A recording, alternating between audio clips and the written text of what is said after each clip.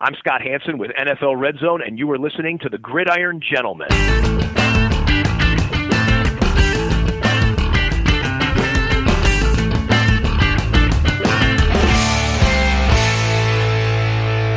Hello and welcome to part one of this week's Gridiron Gentleman podcast.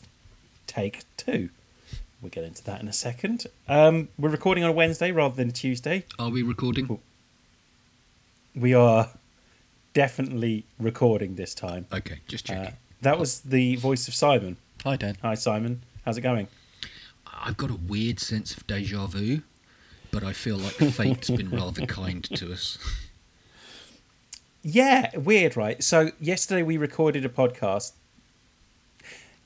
Yesterday I didn't record a podcast. Which was a very good one, actually. You did miss out on a bit of a pearl. Oh, sorry. God. Yeah, there was so many fun Urban Meyer jokes in there. We'll try and recreate some of them. But James was on fire as well, bless him, and he can't be with us tonight, so I feel a little bit bad about that. But it was a good podcast, and just a shame I forgot to hit record on the Zoom recorder, really. Oop daisy. Yeah, it's all right, because we discussed that I've never ever done that before. Oh, except for that interview I did with Marshall Falk. Who? Never heard of him. Yep, no, well, No. like, ex-running back, wears a yellow jacket. I think what made that Marshall Falk interview mishap funnier was that I spent 20 minutes talking you into going to talk to him. Yep.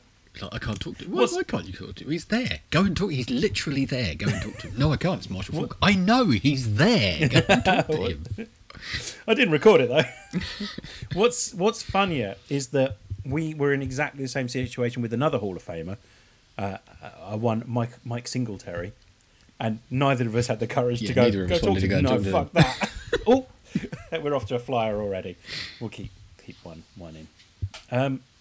Yeah, we're not going to go talk to Mike Singletary, but yeah. So yeah, I forgot to record the podcast yesterday. As a result, we're recording a day late, and I think we'd have been a bit miffed. The world's because gone there was mad. A ton of news, yeah.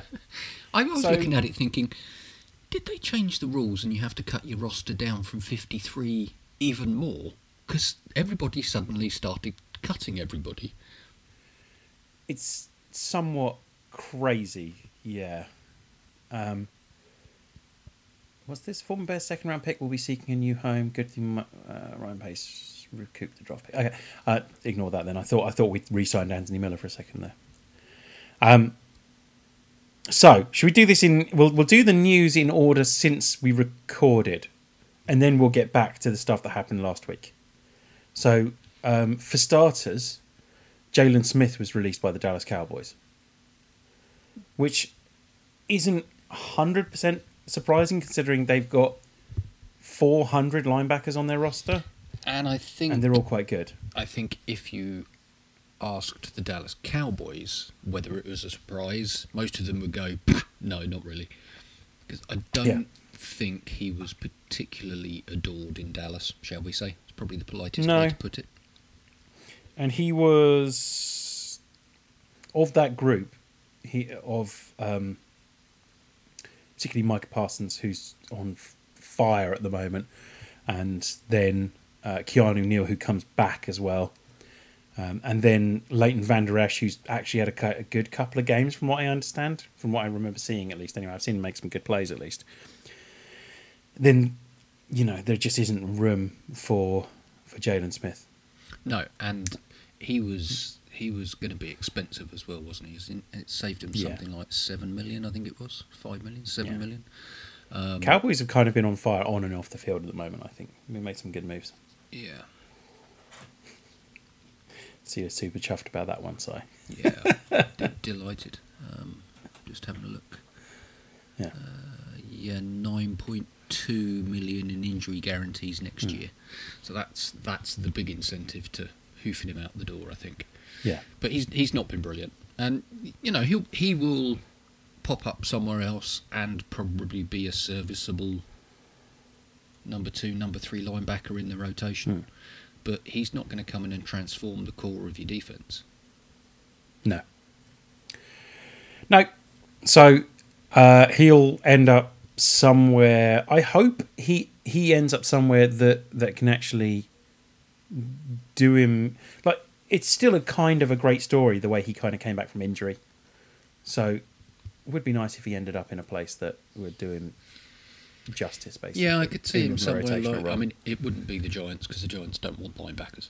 No. Plus, the fact it's staying in the East, I could see him somewhere like the Packers.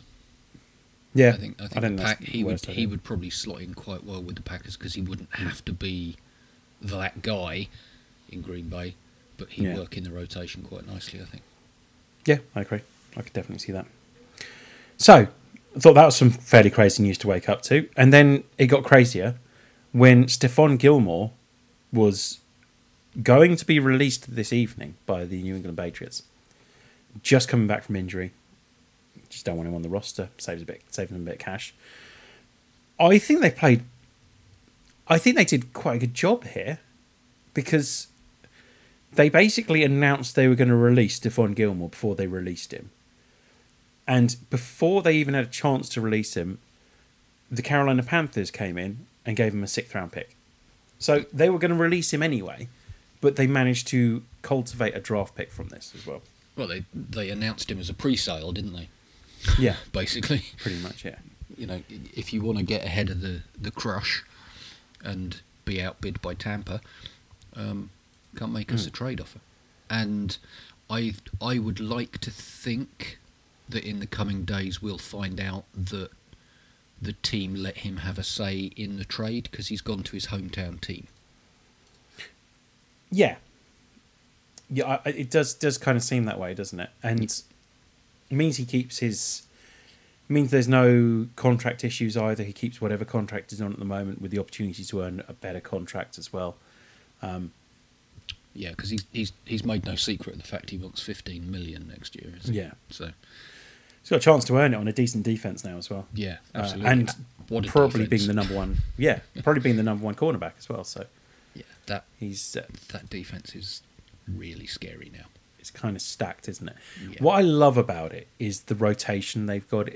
It's an underrated necessity for a defense to have just a ton of available rotation in, because otherwise you can't hang with pretty much any NFL team. You see more rotation on defense than you see on offense. Yeah.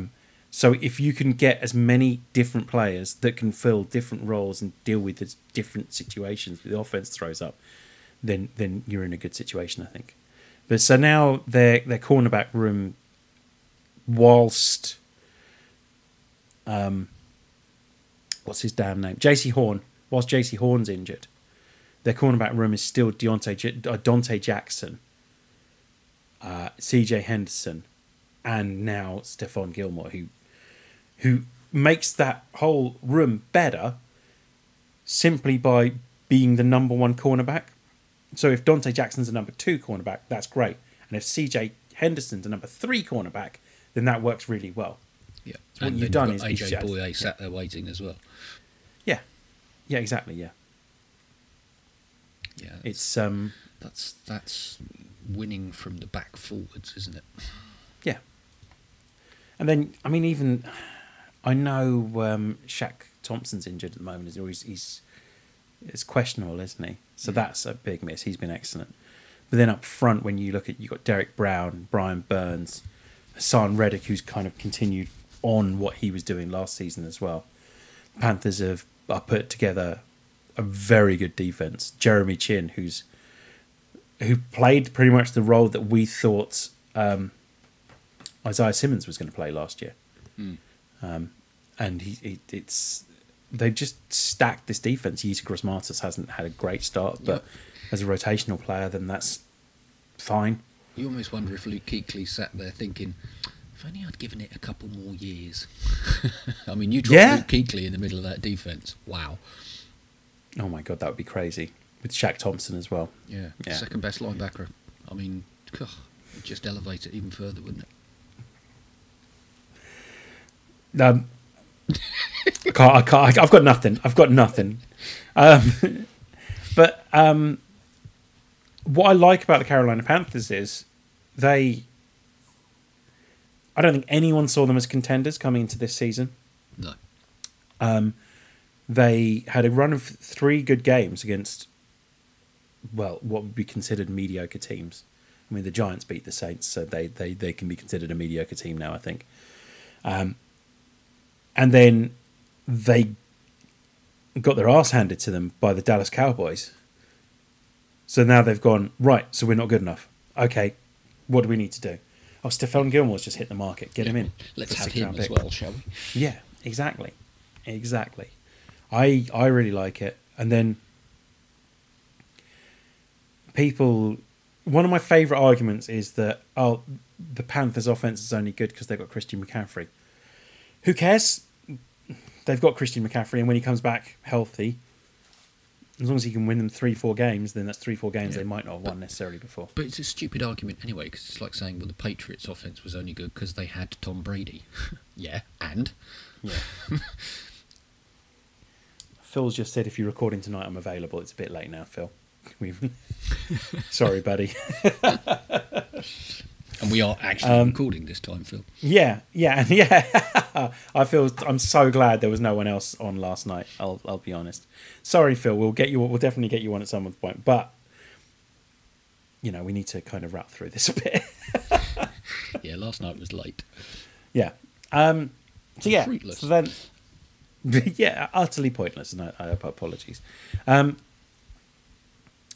So great move by the Panthers.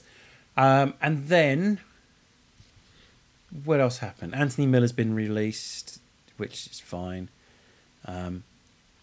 But there was a press conference. I just thought, wasn't sure what I was going to listen to on my journey home tonight. And I just logged onto Facebook and it said Chicago Bears press conference about to start. Plugged it into my phone, plugged my phone into the car, and then set off to go home and listen to Matt Nagy basically completely change his tune on Justin Fields. From nowhere, apparently. They decided in the last 36 hours with him and the great work that Bill Lazor and the rest of the coaching staff has done. First time I think I've heard him give credit for Bill Lazor in a press conference. It's almost like someone's had a word with him. Do you think his mum sent him out? No, you just go back out there and you tell everybody. So I think if his mum is Ryan Pace, then possibly. Because I think Ryan Pace probably just will go up to him and go, you're going to get us both fired. Yeah. Like, if you don't get yourself. Do you not realise how hot the seat that both of us are on right now? If you keep talking about starting Andy Dalton, then that's... You're going to get us both fired. So, he came out today. They decided... There's part of me that thought that maybe he does just want to have a chance to have a word with Andy Dalton before he announced it. But he still, once again, went about it completely the wrong way. But I'm used to that now. It's just been odd from the get-go, hasn't it? It's... Yeah. It's not like this is just underlining the chapter and we'll move on. It's like, okay, well, this is where we're going now, is it? So what we're going to get after the game if he's not particularly brilliant this week? Yeah. Because now, if you weren't going to announce Justin Fields as your starter the minute Andy Dalton got injured, and you leave it this long to decide that he's going to be your starter, how do you conceivably go back to Andy Dalton being the starter? This feels like the final pivot. Yeah. That's it. Justin Fields is the starter now. On we go. Yeah. Yeah, you can't talk about how great the work he's been doing in practices and then say, right, well, we're going to go back to Andy Dalton now. Yeah. And the sad part is that this is the same with any team. If Trey Lance starts on Sunday, which is up in... It's up in the air anyway, isn't it? Whether he's going to start. I put it out on my Twitter feed tonight. If Jimmy comes out on Sunday as the starter, I think half the Niners fan base are going to just completely lose their minds. It's going to be hilarious to watch, frankly. Yeah, I don't think he will. I think Trey will get the start. I think so as well. But if Trey Lance comes out and has a similar game to Justin Fields had against the Lions, then it becomes very difficult to start Jimmy Garoppolo again. Yeah, That's the same in any team. unless Trey Lance comes out and completely stinks the place up, which is entirely possible. I mean, It's what Fields did. it could So, happen. yeah, definitely. I don't think we'll see Jimmy playing again, personally, in a Niners jersey anyway. Yeah, and it is a shame when you see the reason they're not starting is because they got injured. And that seems to be like a running theme for a number of quarterbacks. Justin Herbert got the start because Tyrod Taylor got injured in the weirdest circumstances ever. But Yeah. and then Justin Fields got the start because Andy Dalton got injured. Trey Lance is most likely going to get the start because Jimmy Garoppolo's injured. Jimmy Garoppolo's always injured, yeah. And it just feels that Davis Mills got the start and might get his job taken away when Tyrod Taylor comes back, bless him, because Tyrod Taylor got injured again. To get injured. Yeah, Baker Mayfield got the start because Tyrod Taylor got in. I just end up feeling sorry for Tyrod Taylor most of the time here, but it's one of those situations where it's very hard. If you're going to start the rookie, it's then very hard to take that job back off him without making it look like. At the time, I thought starting Tua and then saying, right, he's not done a great job, get Ryan Fitzpatrick back in, was a genius move. We don't care that he's a rookie, we'll treat him like we treat any other player. But looking back at it, now they're 2 years down the line and we don't know what Tua is anymore because they decided to start Ryan Fitzpatrick instead of Tua. I seem to recall Tennessee did a similar sort of thing with Mariota as well. And it's had the similar effect on Mariota in that they just never take that next step. And I still don't know what Marcus Mariota is. I don't think Mariota does anymore. No. Like, it's one of those ones that for a while, everyone thought he was a better quarterback than Derek Carr. Like in Vegas now. But the problem is I think you can overthink it. And once you've started the rookie and once the rookie's actually gone out there and it doesn't look like you're doing them too much damage by starting them. And I listened to a podcast today talking about that and the belief that that's nonsense, basically. If a rookie's going to be bad starting an NFL game, they're going to be bad starting an NFL game. Yeah. It doesn't mean they're not going to get better, but they're not going to get better sitting on the bench after then. So, no, and when particularly at QB, and it's all rookies, but particularly at QB, I think you have to ride the storm with them over that initial hump or through the initial slump, whichever way you want to look at it. But they're not going to come out there and just be lights out perfect from the get-go. It's going to be rough to start with, and you just have to jump in with both feet and say, yeah, he sucked, but he's going to get better and we're going to stick by him. And I think you see that with Josh Allen, probably. Yeah. To a certain extent, Justin Herbert, because he wasn't great in his first few games. But they were like, no, he's the QB. It's not up for debate. And he'll get better. And look at them both now. Yeah, exactly. Yeah, completely agree. Jalen Johnson, no, ignore that. That's just interesting to me, but no one else. But yeah, so Justin Fields got the start. This all happened in the space... Well, between last night's pod and this morning, this has all happened. Bears have signed Kareem Grant as well as a kick returner. That's, once again, only interesting to me, most likely. And bearing in mind last night's pod finished this morning. Yeah, exactly, yeah. So a lot happened between then and now, so yeah. Between this morning and this morning. We'll briefly touch on the Urban Meyer situation. We won't go into the 45-minute rant that we had last night. It's a nice, unfortunate turn of phrase, talking about Urban Meyer and brief touching.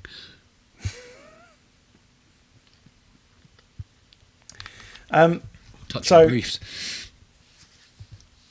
I'll probably just do like a bullet point. Yeah, that's not dirty. A bullet point look at what we discussed, what we discussed last night. Which was essentially that it was weird that he didn't get on the plane home with his team. That maybe that's the kind of thing he could get away with if he was a college coach, but you can't get away with it if you're surrounded by grown-ass men in the NFL. And then you made a very good point that, yeah, it's not great, but DeAndre Hopkins is sitting there with the ability to start an NFL game with 20 counts of sexual misconduct against him, potentially. Yeah. And yet Urban Meyer is everywhere. The Urban Meyer story is all over the place. And everybody seems to conveniently, well, not everybody, but the lion's share of the sporting arena and the media want to just quietly leave the Deshaun story off to one side. And I think it's being self-policed to a certain extent by the Texans, with no doubt some coercion from the NFL to say, look, don't even think about trying to start him. Yeah. Because they don't want it dragged back front and centre. I think the one thing they want more than anything else is to be able to trade him.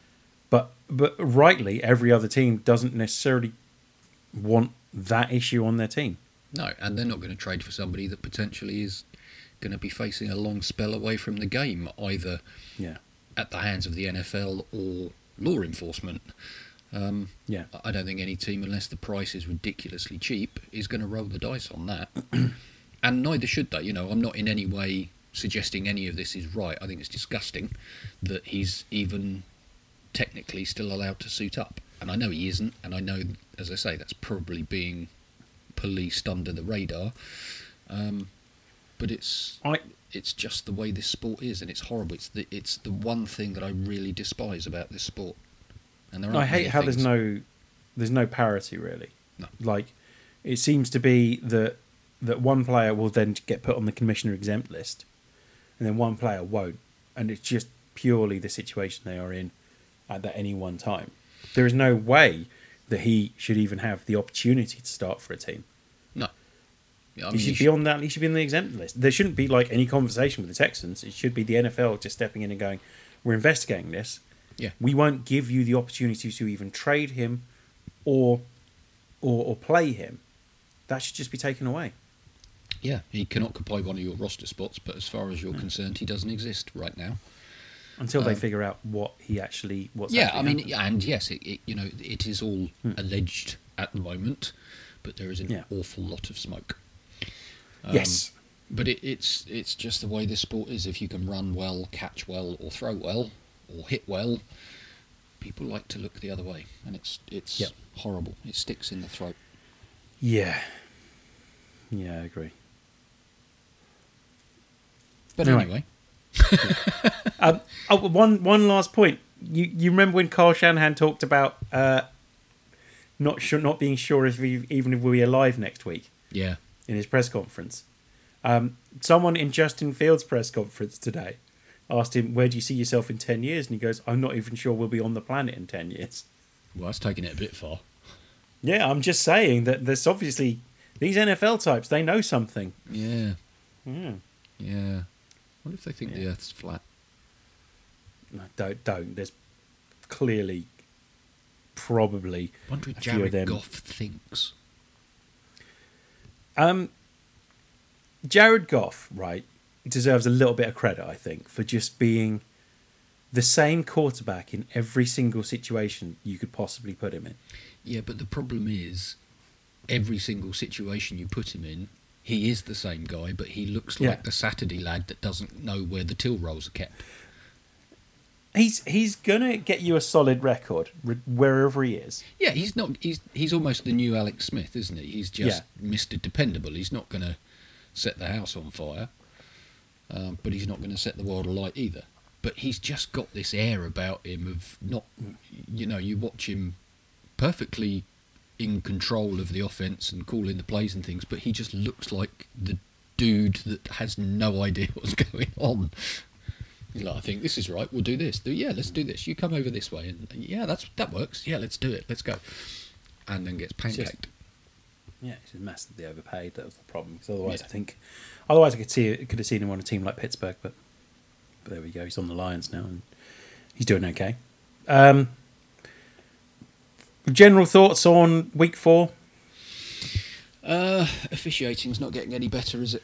And it's No. It's a wide problem now, because you know, any week of any season there will be a game where a crew has a bad game, or a team will lose and they'll blame the officiating. Yeah. But last week and this season as a whole, it seems to be every game, every week, and on both sides. Mm. You know, both sets of fans complaining about the officials in the same game would suggest the officials are actually pretty poor. Mm.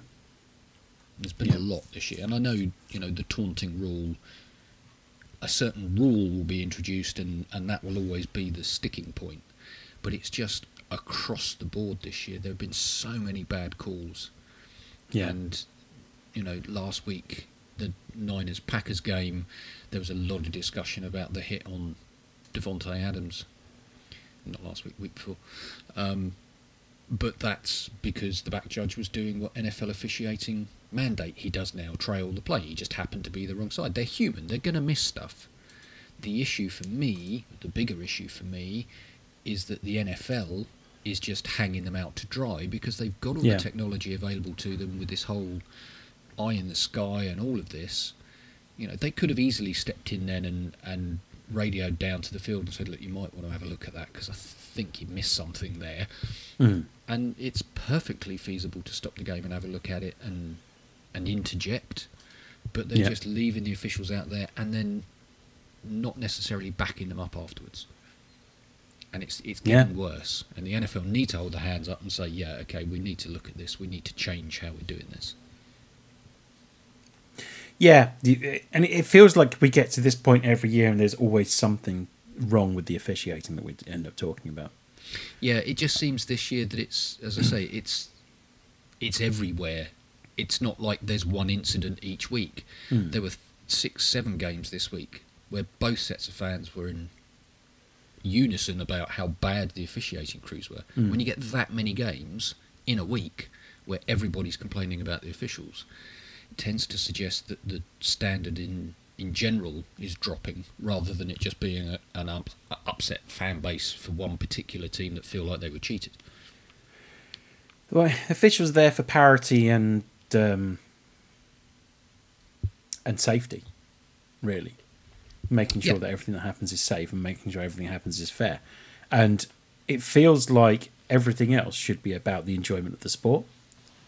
So it feels like officials just tend to get a bit too involved sometimes. Like, the problem they've got is when they set the tone of a game, and particularly on prime time I've noticed this, and you see a flag appear for something that maybe wouldn't be a flag at a 6 o'clock game, then you know that every time that happens in the game, it's most likely going to be a flag. Now, the biggest issue is when that doesn't happen. Yeah. When you get, like, pass interference is subjective. There's no two ways about it. Particularly nowadays, where it seems to be that players are definitely getting more handsy than I think they have been in the last few years. So you either let them have the odd push every now and then that you think, would a 200-pound wide receiver really be thrown off by this gentle push from a cornerback? Yeah. Or you just crack down on it entirely. And I, for one, would rather see a little bit of contact between the players. Like, you're not going to do any damage. What you're doing is saying, has he actually altered the other guy's chance of catching the ball? Yeah, has he physically prevented him from catching him? Pushing him with the outside of his hand as they're running side by side down the field might get flagged for it, but I don't actually genuinely think that's going to affect his ability to catch the ball. If he's leaning into him with his shoulder as they're running down the field, that's entirely different.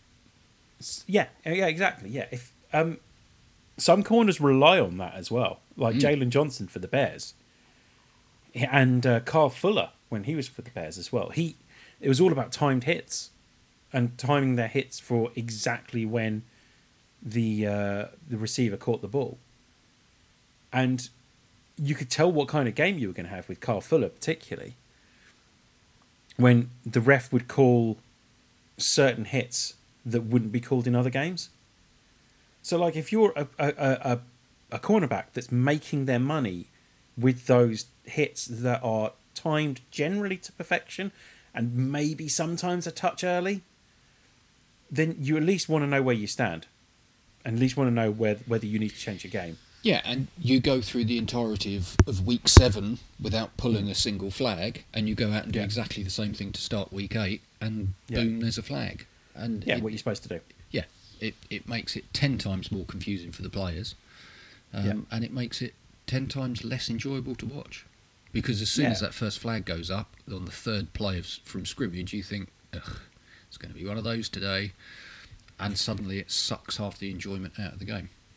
Yeah, it's like holding on the offensive line. It's just something that doesn't get called very often. No, so in which case, it needs to. You should really only call it if it's something truly egregious. Yeah. But some refs just call it, and they just keep calling it. And what you're doing then is ensuring your quarterback's going to get hit a ton in a game. So it's the refereeing has been questionable, and more so this year. And as you say, I think you start off with a bad taste in your mouth with the taunting rule, which is just utter nonsense and impossible to judge whether someone's actually taunting, because there is always a moment when a player leans over another player they've just knocked over. So then you've got to decide, okay, well, is he leaning over him because he's just trying to right himself, or is he leaning over him to like taunt him? Or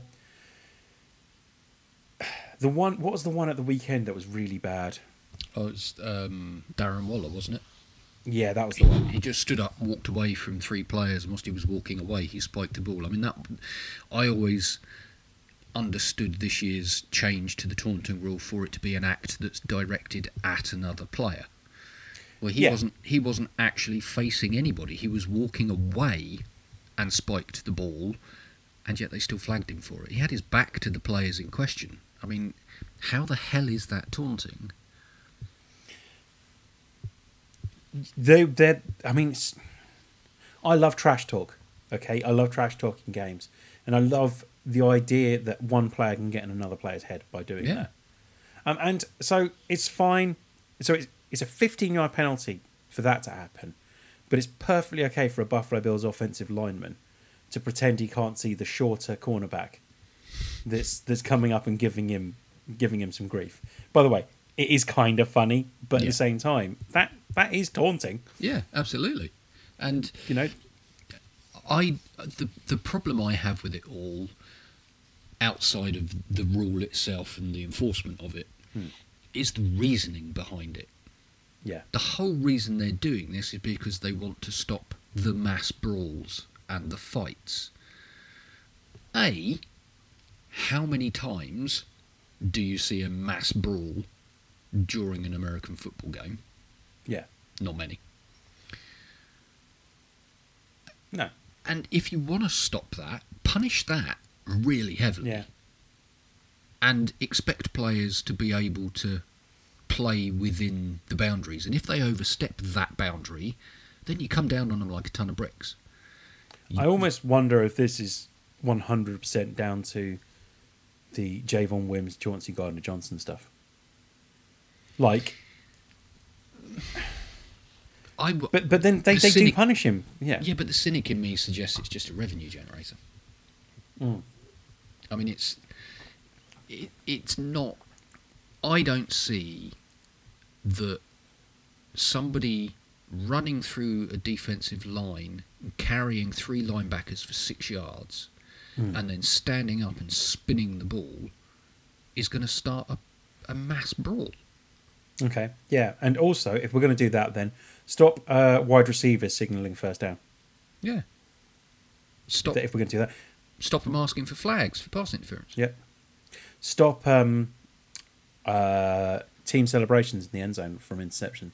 Stop Jalen Ramsey doing a lap of honour. Yeah. Like, all these things count to the same thing. Yeah. It doesn't necessarily have to be in someone's face. These things just happen in sport. Yeah. Let it happen. Stop Baltimore being allowed to run 3 yards on the last play of the game. Yeah. Because you know that will carry over into the next meeting of the two teams. Well, it definitely will after the arguments that Vic Fangio and John Harbaugh have been exchanging. Yeah, well done. You remembered his name tonight.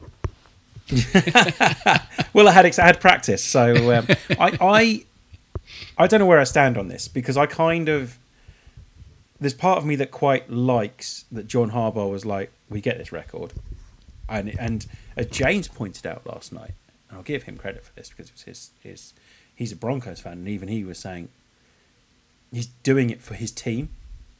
Now, where it was idiotic was you don't get Lamar Jackson to run those 3 yards. No. That's silly, especially if you know you're going to be winding up the opposition as well. Yeah, but at the same time, I can see the countenance to that in that you want to make sure you get them, and he's just as likely to get injured on the first play of the game as he is the last play of the game. Yeah, but you shouldn't be inviting danger. Yeah, exactly. Yeah. I mean, I've got no problem with it. You know, you're out there playing football, play football for the 60 minutes you're there to play football for, and as I can never remember who originally said it, but as has always been said, if you don't like it, stop us. Yeah. This is new as well that we wouldn't have had last night. Derek Carr says Joey Bosa's comments pissed him off. Oh, Diddums. Did he cry? Derek Carr. This is not a fight you want to be getting in, I don't think. Yeah, I wouldn't be picking on the Bosa family. No. I don't think he watched the game the game in the same order I did. Carr said of Bosa. I think he was just trying to get under my skin, which he did. Piss me off. He's probably mad because I was talking a lot of crap to him during the game. It was an emotional day for them. But I can't imagine that from Derek Carr. He's such a nice guy. But isn't that's kind of saying to Joey, yeah, you won. You got in my head, you've pissed me off. You're in my head. That's exactly what Joey wanted to do. That's almost admitting defeat, having just been defeated. Weird. I also think, and whilst I don't trust the Bears secondary, I also think Derek Carr doesn't want to go into the next game against the team that has more sacks than any other team with a target on his back as well. Yeah. Like, I will give... I'm the first person to criticise the Chicago Bears, but they are getting a ton of sacks at the moment. And if that's something that Joey Bosa said, going, yeah, no, we're going to sack him, we get in his head, then the last thing you're going to want if you're Derek Carr is to go up against the Chicago Bears, who are getting a ton of sacks, with knowing that they've got that mentality at the moment anyway. Yeah, all we've got to do is hit him a few times. Well, that's going to be 5 blitzes straight out the packet. Exactly, yeah. And admittedly, that is exactly how the Ravens lost that game against the Raiders, but 0 blitz at the end of the game, and Derek Carr handled it very well. But at the same time, it's probably not something you want to be putting in the idea of the next opposition of Derek Carr. No, and I imagine that would annoy me as well. It's not if I was the person getting hit. It's not a issue you want to associate yourself with. You know, if there is a weakness that you have, you don't want your opposition finding out about it anyway, but you certainly don't want to endorse the suggestion that you can get inside my head by hitting me, because there are plenty of defences out there that go, okay, well, it's our turn next week. Yeah. Robert Quinn and Khalil Mack will turn it loose potentially in that game. Just pin their ears back. Exactly, yeah. Other things about week 4, I mean, it was just a weird week, really. The rookies kind of came back in force. I think all of them played better than we'd seen them play before. Yeah, absolutely. And I think the rookie QBs are kind of settling now. Yes. I wouldn't say they're brilliant. I mean, Mac Jones probably looked the best of all of them this week. He could have quite easily just crumbled, given the kind of situation he was put in, but he played really well. Zach Wilson still making some errors, but he's a rookie, you'd expect it, but he's looking a bit more settled now, and that win will do the world of good for him. Yeah. Having played a bit better and got a win out of it, there'll be some positive connections there. Trevor Lawrence. Yeah, I thought he strung together a really good half of football. It was excellent. He's doing exactly the same. He's kind of settling in and finding his feet. It's kind of as you would expect. They're a month in now, and it's like okay, okay, yeah, I think I'm getting this now. Yeah. Now that I've had just a few weeks to understand that it's 100 miles an hour faster than playing the college game. He was pushing the ball downfield, but not taking risks, which is a difficult trait to master. To see the receivers downfield, not necessarily hit them all the time, but also making sure that you're not going to turn the ball over as well. Yeah. And Trevor Lawrence has kind of begun to settle into that, which is, I think, what we all expected him to do anyway. Yeah. Like he could throw it through a letterbox. He can hit such small openings, and any time he does it, it doesn't feel like it's a massive risk. So that's encouraging for Trevor Lawrence, and I think we will gradually see him put together whole games like that. This is similar to Andrew Luck, when he just spent like his first season just throwing a ton of interceptions, and then admittedly continued to throw interceptions, but at the same time was good enough to nullify those interceptions in the first place. So yeah, and it's just the curve. I mean, quarterbacking is difficult, and quarterbacking as a rookie in the NFL is extremely difficult. So there is learning. It goes back to what we were talking about earlier. You've just got to ride that slump, and have faith that they'll come out the other side of it. And I think this week or last week, we started to see that happen with pretty much all the QBs. Yeah, agreed. Anything else you want to talk about from week 4? No, I'd quite like to forget it, to be honest. If I'm really truthful. I bet you would. It was an unfortunate turn of events for the Niners, I thought. It was a game that should have been done by half-time. Should have been over. And I know it wasn't, and I know we didn't, and I know Phil's sitting there right now going, yeah, but you didn't, did you? No, but you didn't, did you? No, we didn't. And we absolutely should have. I mean, you know, they were absolutely destroyed the first series for either team on both sides of the ball, and we should have just done that in the second half, and then we could have taken our foot off the gas, but we didn't do it for whatever reason, and it's a worrying trait. Yeah, it's definitely a bit concerning. Should we do Gent of the Week? Yes, let's. Okay, 4 nominations were Andy Reid, Robert Saleh, Mac Jones, and Daniel Jones. James picked Andy Reid. Duncan picked Robert Saleh. You picked Mac Jones for a gutsy performance in a situation where really it was going to be impossible to stand out at all, and he did a very good job of that. I picked Daniel Jones for a Josh Allen-esque turn of fortunes, I think. He is looking really good this year. I'm not necessarily saying that he's going to be as good as Josh Allen. I'm just saying that he's turned his fortunes around. Anyway, in reverse order, Daniel Jones 10.4%, Andy Reid 20.9%, Mac Jones 22.4%, and in almost with 50% of the votes, 46.3% of the votes, Robert Saleh for getting the Jets their first win. And just, I don't know, there's something about watching that kind of warmed my heart a little bit. Like seeing that when the players were coming off the field, there was something about them. They looked, it clearly meant a lot to them. And it was clearly something they've been striving to do. Yeah, this isn't a team, this isn't the Jaguars, for example. This is a team that really is trying to get it right. Yeah, and I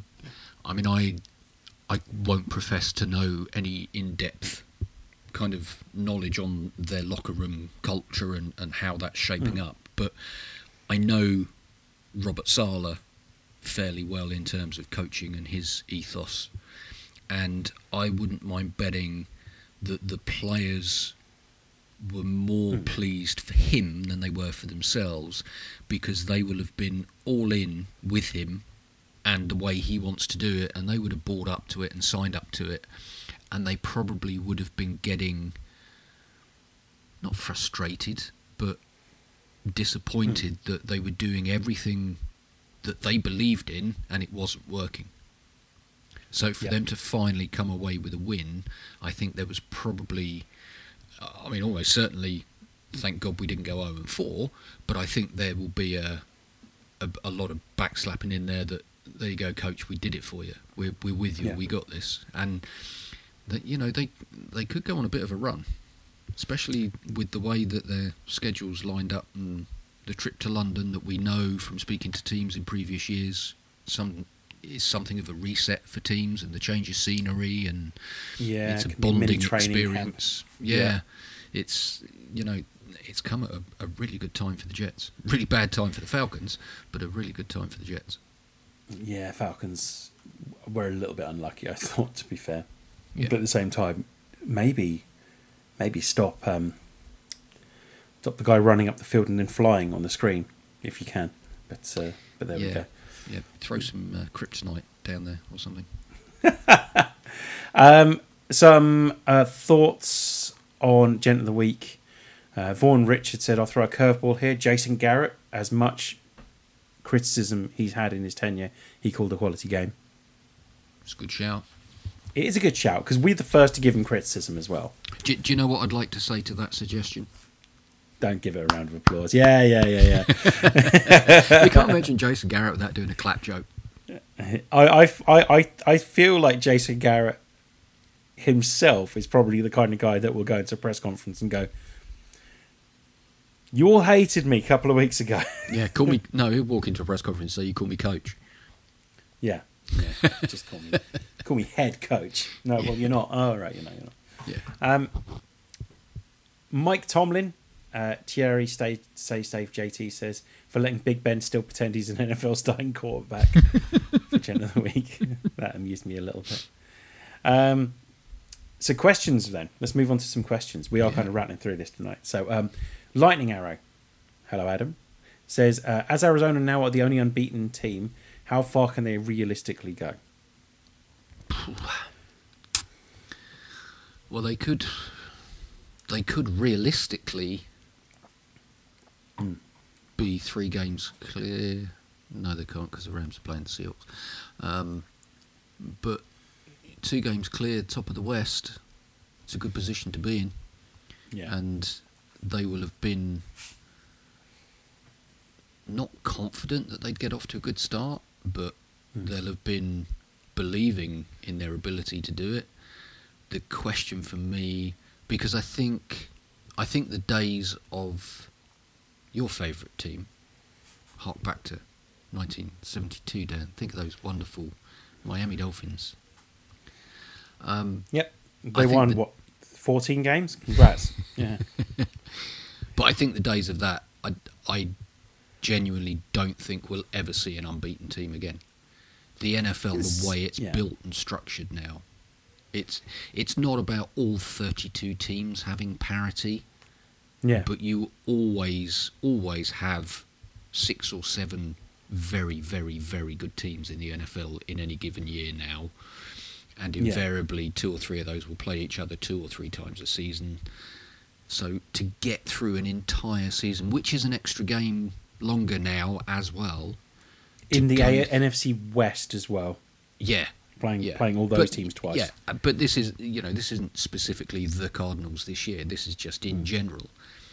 I think to sustain a level of dominance for 17 weeks and beat everybody put in front of you, I personally don't think we'll ever see it again. I don't think you'd get to the point where one particular team is that dominant. I think salary cap is just pushed to the limit as well. Yeah. Like, if you've got good players, it's very rare that you build a roster entirely from draft picks that are all cheap, that are all the difference makers. You do have to bring players in to spend money on them. And as a result, every team is generally there or thereabouts at the edge of their cap limits. So every team has some weaknesses, and they are weaknesses that the right coach one week who will see something that another coach wouldn't see will exploit. And it doesn't necessarily mean that team is better than the team that's going unbeaten, but maybe they found something that's problematic for the team that could go unbeaten. And as a result, the NFL is just a cruel place for teams, really. Yeah, and there are Like, so many variables over the course Yeah. of a game and a season. I mean, how many seasons do we sit here and not necessarily a team losing their unbeaten record, but a 14-1 team losing to a 3-12 team, and you go, well, how on earth did that happen? That's just the nature of the NFL now, and that's why I think it will be extremely unlikely that we see an unbeaten team make a season. But getting back to Adam's question, I think Arizona. I think they're going to take some stopping for the NFC West title. And if you get into the postseason, I mean, they're going to have a slump at some point. Yeah. Because, you either start hot or you finish hot, or you start and finish hot, but you're a bit weak in the middle. So there will be a rough patch for them. It happens for every team. But they're off to a flyer. And they're playing us this week. I think the other side of it is that on the side of the AFC, yes, they lost a game, but the Buffalo Bills have found some form on both sides of the ball. Yeah, like a scary amount of form. Yeah, they look really good this year. But we see it every year, and it's always the team that I look out for is the team that starts stringing results together around week 11 or week 12, and they get on a bit of a run, because then they finish the season hot, and they're the team that you won't want to play going into the postseason if they, as long as they're in touch when they hit that hot streak. A team that limps into the wild cards isn't as frightening to me to a team that scrapes into the wild cards because they've won 7 on the spin. Yeah, I agree. Look at the Pittsburgh Steelers last year. The last unbeaten team went, 12, 11 games unbeaten? Yep. And then since then, they've lost 8, won 2. So, and look woeful. Yeah. Yeah, they look haggard now. Yeah, they deserve it, frankly. I don't disagree. I think we got a question on this, haven't we? So I'll hold fire on that for the time being. Danny at DK_99 says, with the Bears now facing 6 games where Fields will probably get murdered again, should the Bears send Dalton in as sacrificial lamb, save the saviour, and let Dalton be the honourable martyr? No, just see what Fields has got. If it's really looking like it's going to be detrimental to his actual playing, then take him out again. But I think you've just got to just let him roll with the punches a bit. Yeah, but to me, if you do that, especially now that you've named him the starter, if you're going to yank him out every time there's a difficult defence to face, what does that tell you about his abilities and your confidence in his abilities? Well, he might get hit this week. No, we won't play him. We'll put Nick Foles in. It doesn't matter if he gets hit. He's only costing us a small fortune. Mike Hedges says, why are the Washington defence so abject? They have a much vaunted D-line, played decently at the back end of last year. What's going on? Thanks to Marvin Gaye. So I have a small theory on this, which is that I think by the end of the year we'll realise how important secondaries are compared to defensive lines. I don't think it's a 50-50 split anymore. I think it's you want to build from your secondary forward. Yeah. It's much easier to it's much easier to get sacks from having a good secondary than it is to force, especially modern quarterbacks, to miss because they're under pressure. Because so many quarterbacks now are good under pressure. So I think you want to have better cornerbacks. Now, I don't think Washington have a bad secondary, but I do think the scheme might be a little bit archaic. And I think they started to build from the front backwards, just as the rest of the league realised you need to build from the back frontwards. But that makes sense. I totally agree. I mean, coverage that means the QB's got to hold it for an extra second is massive to the front of your defence. But I also think there's an issue with Washington that their guys up front are more interested in their numbers than they are in working together. I'm not suggesting there's any kind of disharmony there, but they're not working as a unit. Montez Sweat is looking for a sack. Chase Young is looking for a sack. It's not the pair of them looking to get at the quarterback and get after the quarterback.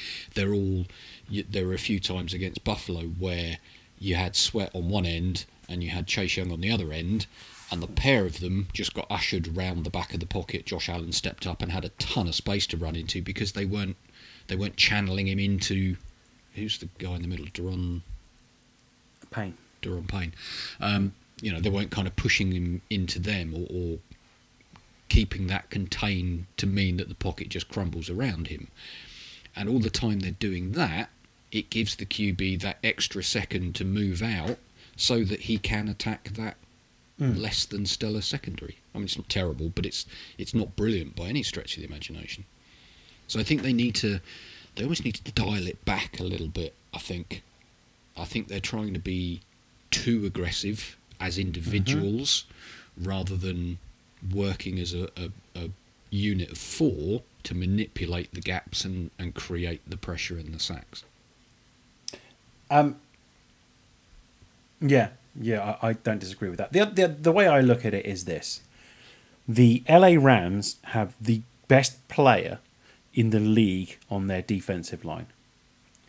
Do they just literally line him up in the same position on every snap and let him take on an offensive guard every play? No, because that would be a waste of his talent. So what they do is they line him up all over the defensive line and let him get to the quarterback in a variety of different ways. I think the Washington defense lacks... I don't know. A bit of... I think they just need a bit of a kick in the bum, really. Like, try new things with what you've got. Yeah, they seem to do a fair bit of line up for and rush for. There's not a lot of manipulation going on in terms of asking what to do or trying to keep guessing. Sweat off the Chase Young off the other end. It's hardly imaginative. And for two semi-competent tackles, if all they're going to do is rush at you, it's very easy just to escort them around the outside and let your quarterback disappear up into the pocket. Because once you pass them, they've over-pursued, he's suddenly got a ton of space in front of him to pick apart your secondary. Run more stunts, for starters. Like the Rams still do that, and as a result, Leonard Floyd gets a ton of sacks and a massive contract because all of a sudden, someone that didn't think they were up against Aaron Donald is now up against Aaron Donald, and Leonard Floyd is kind of running free. Yeah. Oh, look, there's a gap. Exactly, yeah.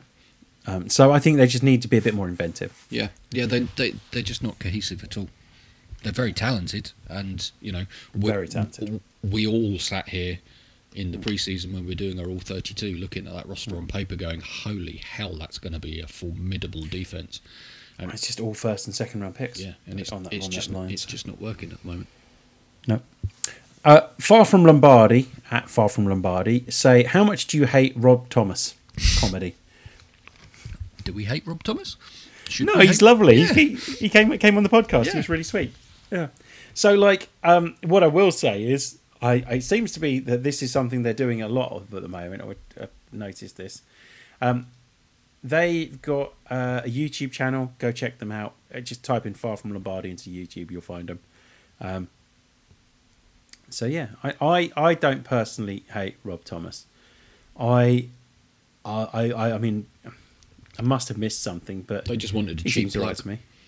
They did, and they got one. Yeah, so it congrats. Worked. Well done. Yeah, good work. Yeah. Discord questions. You want to come join the Discord? Head to Twitter, which is @GridironGents. It's the pinned tweet at the top, and we have a lot of fun on the Discord. Let's start things up. Baz for Bake, who is kind of like a law keeper on the Discord, and he will be on the podcast next week. Daddy Baz says, Daddy. Yeah. With almost 25% of the season done, which teams do you see going to the championship games and Super Bowl now, and how has it changed since the start of the season? think from the AFC, I can't remember what I went for the start of the season, but I did have the Bills winning the Super Bowl, and I'm sticking by that one, I think. Yeah, I can't remember who I picked, actually. Probably the Falcons, knowing me. I think I know who you picked, Si. Who did I pick? I think you picked the Niners. Oh, yeah, I did, didn't I? That's right. I was just backing the Niners the whole way. Yeah, Yeah. Well, that's... Still all to play for. Well, yeah, taking my red and gold tinted glasses off, as a team, they're the kind of team that you worry about if you're the opposition, because they're hanging around. They're 2-2, should be 3-1. They're 2-2, and if they get through to kind of 6-6, and then go on a run, their roster is deep enough and talented enough to be a dangerous team to face in the postseason. So, 4 weeks in, it's far too early, and I know Bass knows that. It's just asking it to see what we think, but you can't sit there now and look at a team. You look at Arizona and say, 4-0, looking dangerous. Mm-hmm. They're not going to be like that all season. The question is, when they drop and have that patch, how long will it last, and how deep will it be? And how will that affect, if the other teams stay 2 games behind them all the way through the season, and then they have a 4 or 5 game stretch where the luck goes against them, or they're less than stellar, suddenly they find themselves 3 games behind in the NFC West. So, it's a long season in the NFL, and it's really difficult to be able to sit there after a month and say, yeah, they're definitely the real deal. Yep. But if I had to guess, AFC would be Bills and... Niners. I'm sticking with the Niners. Bills and Chiefs, I think, in the AFC. NFC, I think the Packers are going to just go on strength to strength from there. So I'm going to go Bills and Packers. You say the Packers. Yeah, no, I'm not happy about it, Si. Yeah, you are. You're a Packers fan. You keep on and on banging on about the Packers. No, it's one of those... One of those things where you just can't stop talking about how much you hate something. That's the Packers for me. Although I always say that, and their fans are always lovely to me, so I'll shut up. But I think the Packers and Bills. I think not Packers and Bills. Packers and I've totally forgotten the other team. I said, say Rams. No, whatever. I'm changing it up anyway. I'm going Bills and. Not Bills in the NFC. What's wrong with me, Simon? What's going on? I'm going to go Rams. I think the Rams make it. It's almost like we've done this 2 nights on the trot. I think Rams and Cowboys. Oh, Dan, jeez, really? I know, that's the worst for you, I was going to isn't say, could you have made a worse combination? And then Raiders and... Raiders and Chiefs, yeah, thanks. Yeah, Raiders and Chiefs, yeah. Yeah, I think... I'm just not watching Championship weekend. Can you imagine just not wanting any of them to make the Super Bowl? Oh, yeah. Well, if those 4 are in the Championship game, then yes, I can totally imagine that. But I think the Super Bowl is going to be Bills Rams. So there's that. That would be a bit of a throw fest, wouldn't it? Yeah, it would be. Yeah. So there we go. The question that we really liked, we spent far too much time on last night, so we're not going to spend too much time on it tonight. That's not true. Firstly, we've got to get through Josh's nonsense question. Who do you think Zach Wilson's bust in Canton will be next to? I mean, I think we both said the Canteen in the end. Yeah. Canteen in Canton. Yeah. Or propping open somebody's office door. There you go. Yeah, like a paperweight. Yeah. This is the question we really liked. NUFC Jack 1991 says, which player is the best on their team by the larger distance? Even though Mahomes, Donald are the 2 best players in the league, they have top 3 in their positions, Kelsey, Hill, Ramsey, on their team. My shout is Terry McLaurin. So here's some food for thought. Josh said McCaffrey, Christian McCaffrey, which I could definitely see. Danny Galloway said TJ Watt. That's a good He one. also said Rogers isn't an awful shout. Does have Joe Alexander and Devontae Adams as well, who's very good. Deshaun Watson, but I just don't like thinking about Yeah, it. if he still exists at this stage. Yeah. Josh also says Alvin Kamara. Danny says Derrick Henry, but I think AJ Brown, Julio Jones. Yeah. Yeah. I really like the TJ Watt shout, but the more I think about it, the more I think Minka Fitzpatrick's quite good at his job. Yeah. Yeah. That's... It kind of goes back to what we were saying about parity in the NFL, isn't it? It's very difficult to build a roster that only has one talented individual on it. I mean, Houston have made a bloody good fist of it.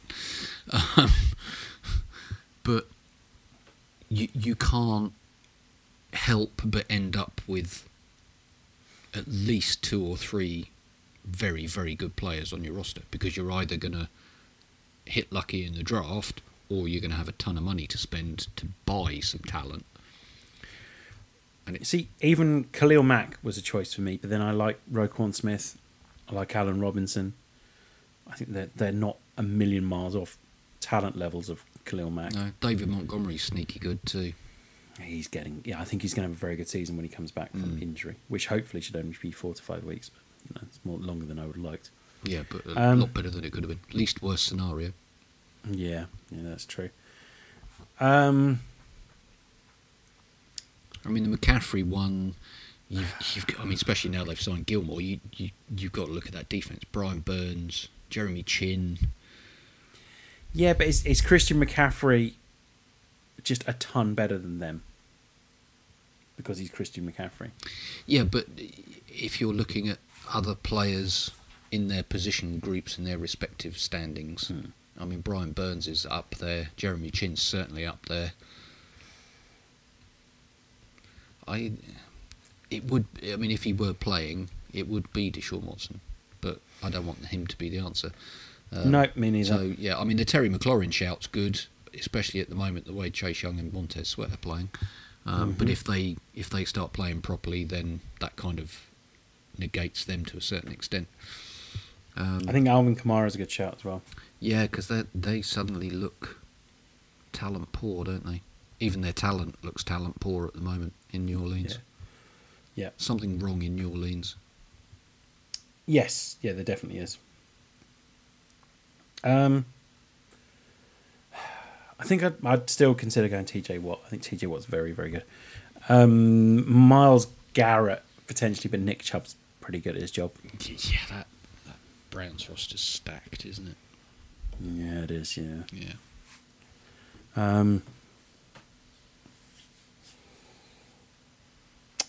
Lamar Jackson. Lamar Jackson. Yeah, I think that was my choice in the end last night. I think, and I Yeah. think I'd stick with that. I think Lamar Jackson is. We had Marlon Humphrey, Mark Andrews. Yeah, but I think Lamar Jackson's a different level. Oh yeah. I mean, So, he's head and shoulders above the rest of the roster. It's a question as to whether anybody else on that roster is head and shoulders above the rest of their discipline. Yeah. Yeah, I think Lamar Jackson might be the answer. That's it questions wise. Leads us on to the Thursday night game, which I haven't got prepared. Oh but I yeah, should remember. football. Yeah, the actual sport that we've been talking about. Yeah. There is that. Rams and Seahawks. Rams come into this one 3-1. Seahawks 2-2. Rams, however, lost their last game. Seahawks Didn't. played a game. The Rams, it felt like, came up against their kryptonite, which is the Arizona Cardinals, with a team that have multiple players that can get beyond this dome that they put up with their cover 2 shell. And that caused problems. Now, the Seahawks are talent poor, in my opinion, compared to the Rams. But they do have talent in areas that could cause the Rams problem, in the sense that Russell Wilson's one of the best deep ball throwers in the league, and Tyler Lockett and DK Metcalf are both burners. That could cause problems for the Rams in their secondary. What do you reckon, though, Si? It certainly could, but I think the Rams will take heart from what they would have seen watching last week's game. And I know Seattle won it, and as we've already discussed, they really shouldn't. I know they did, but they shouldn't. And the Rams will look at that offense and think it's not scary anymore.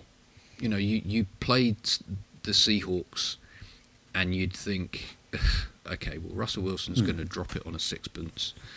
He's going to run around for 8 seconds, and he's going to find the time, and he's going to escape the rush, and we're going to have to cover up front and down the back and both sides. It's just not working that way at the moment. Their run game is almost ineffective to a certain extent because that offensive line is not making any holes.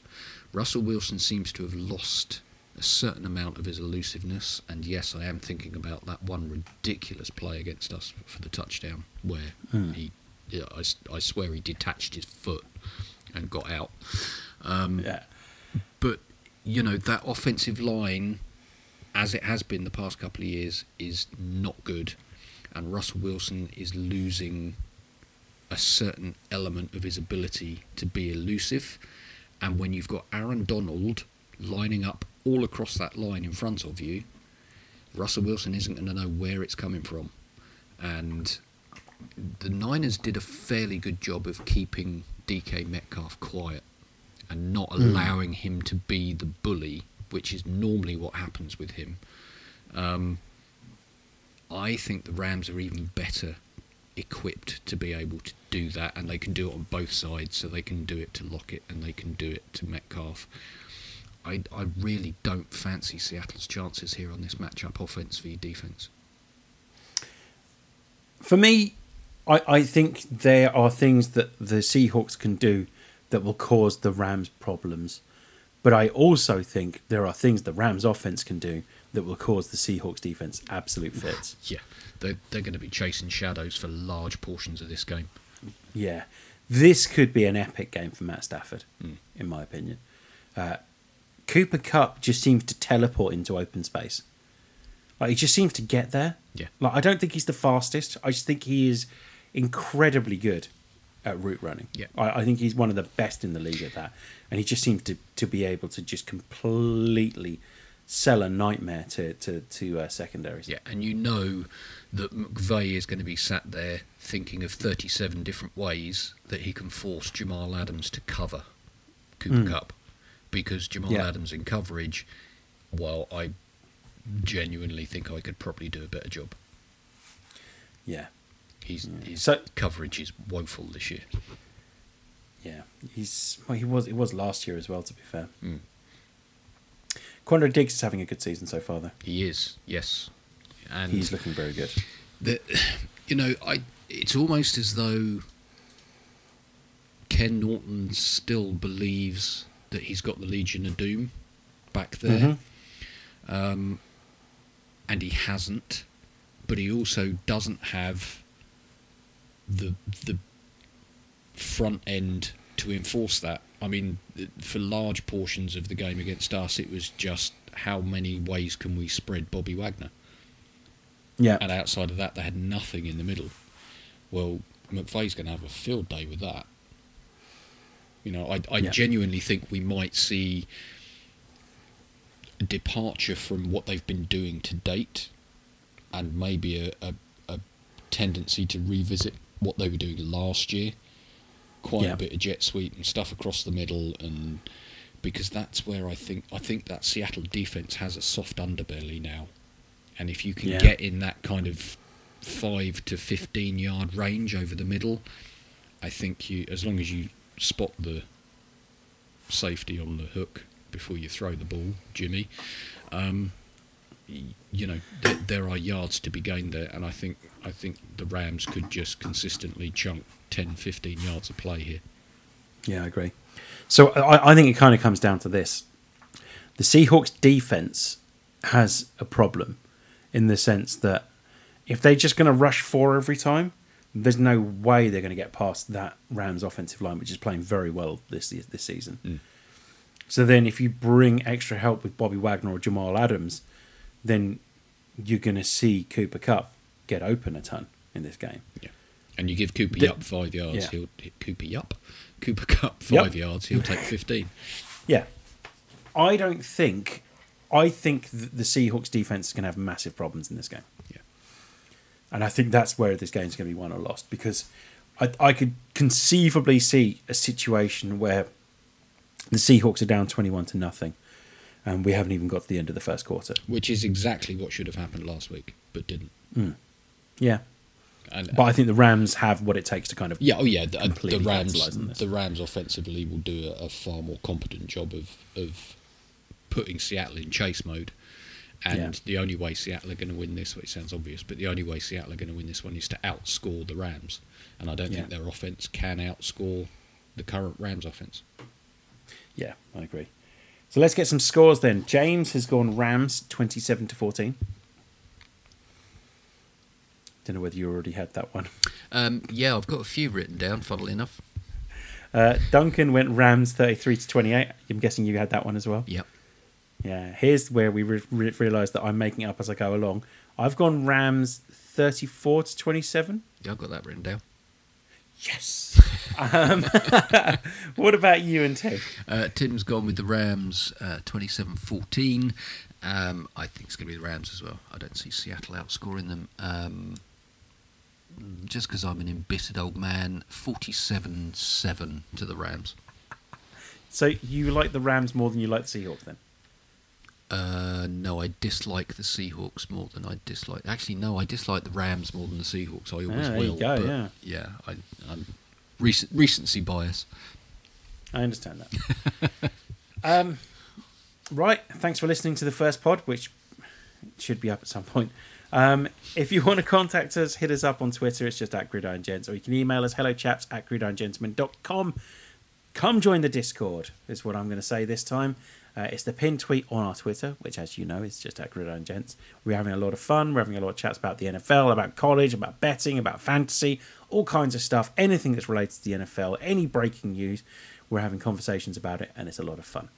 Plus, you get to see the side where we swear a little bit more as well, and we're a little bit more... Especially when we realise NFL Dan fan. hasn't hit record. Yeah, exactly, yeah. Recording tonight, Si. Recording tonight, so that's something. Anyway, we'll be back either a day, maybe 2 days, maybe 3 days, who knows. We'll be discussing the London game in that one as well. And potentially we might have a little bit extra from our roving reporter this week, Josh Hunter. So thank you for listening. Back soon. Goodbye.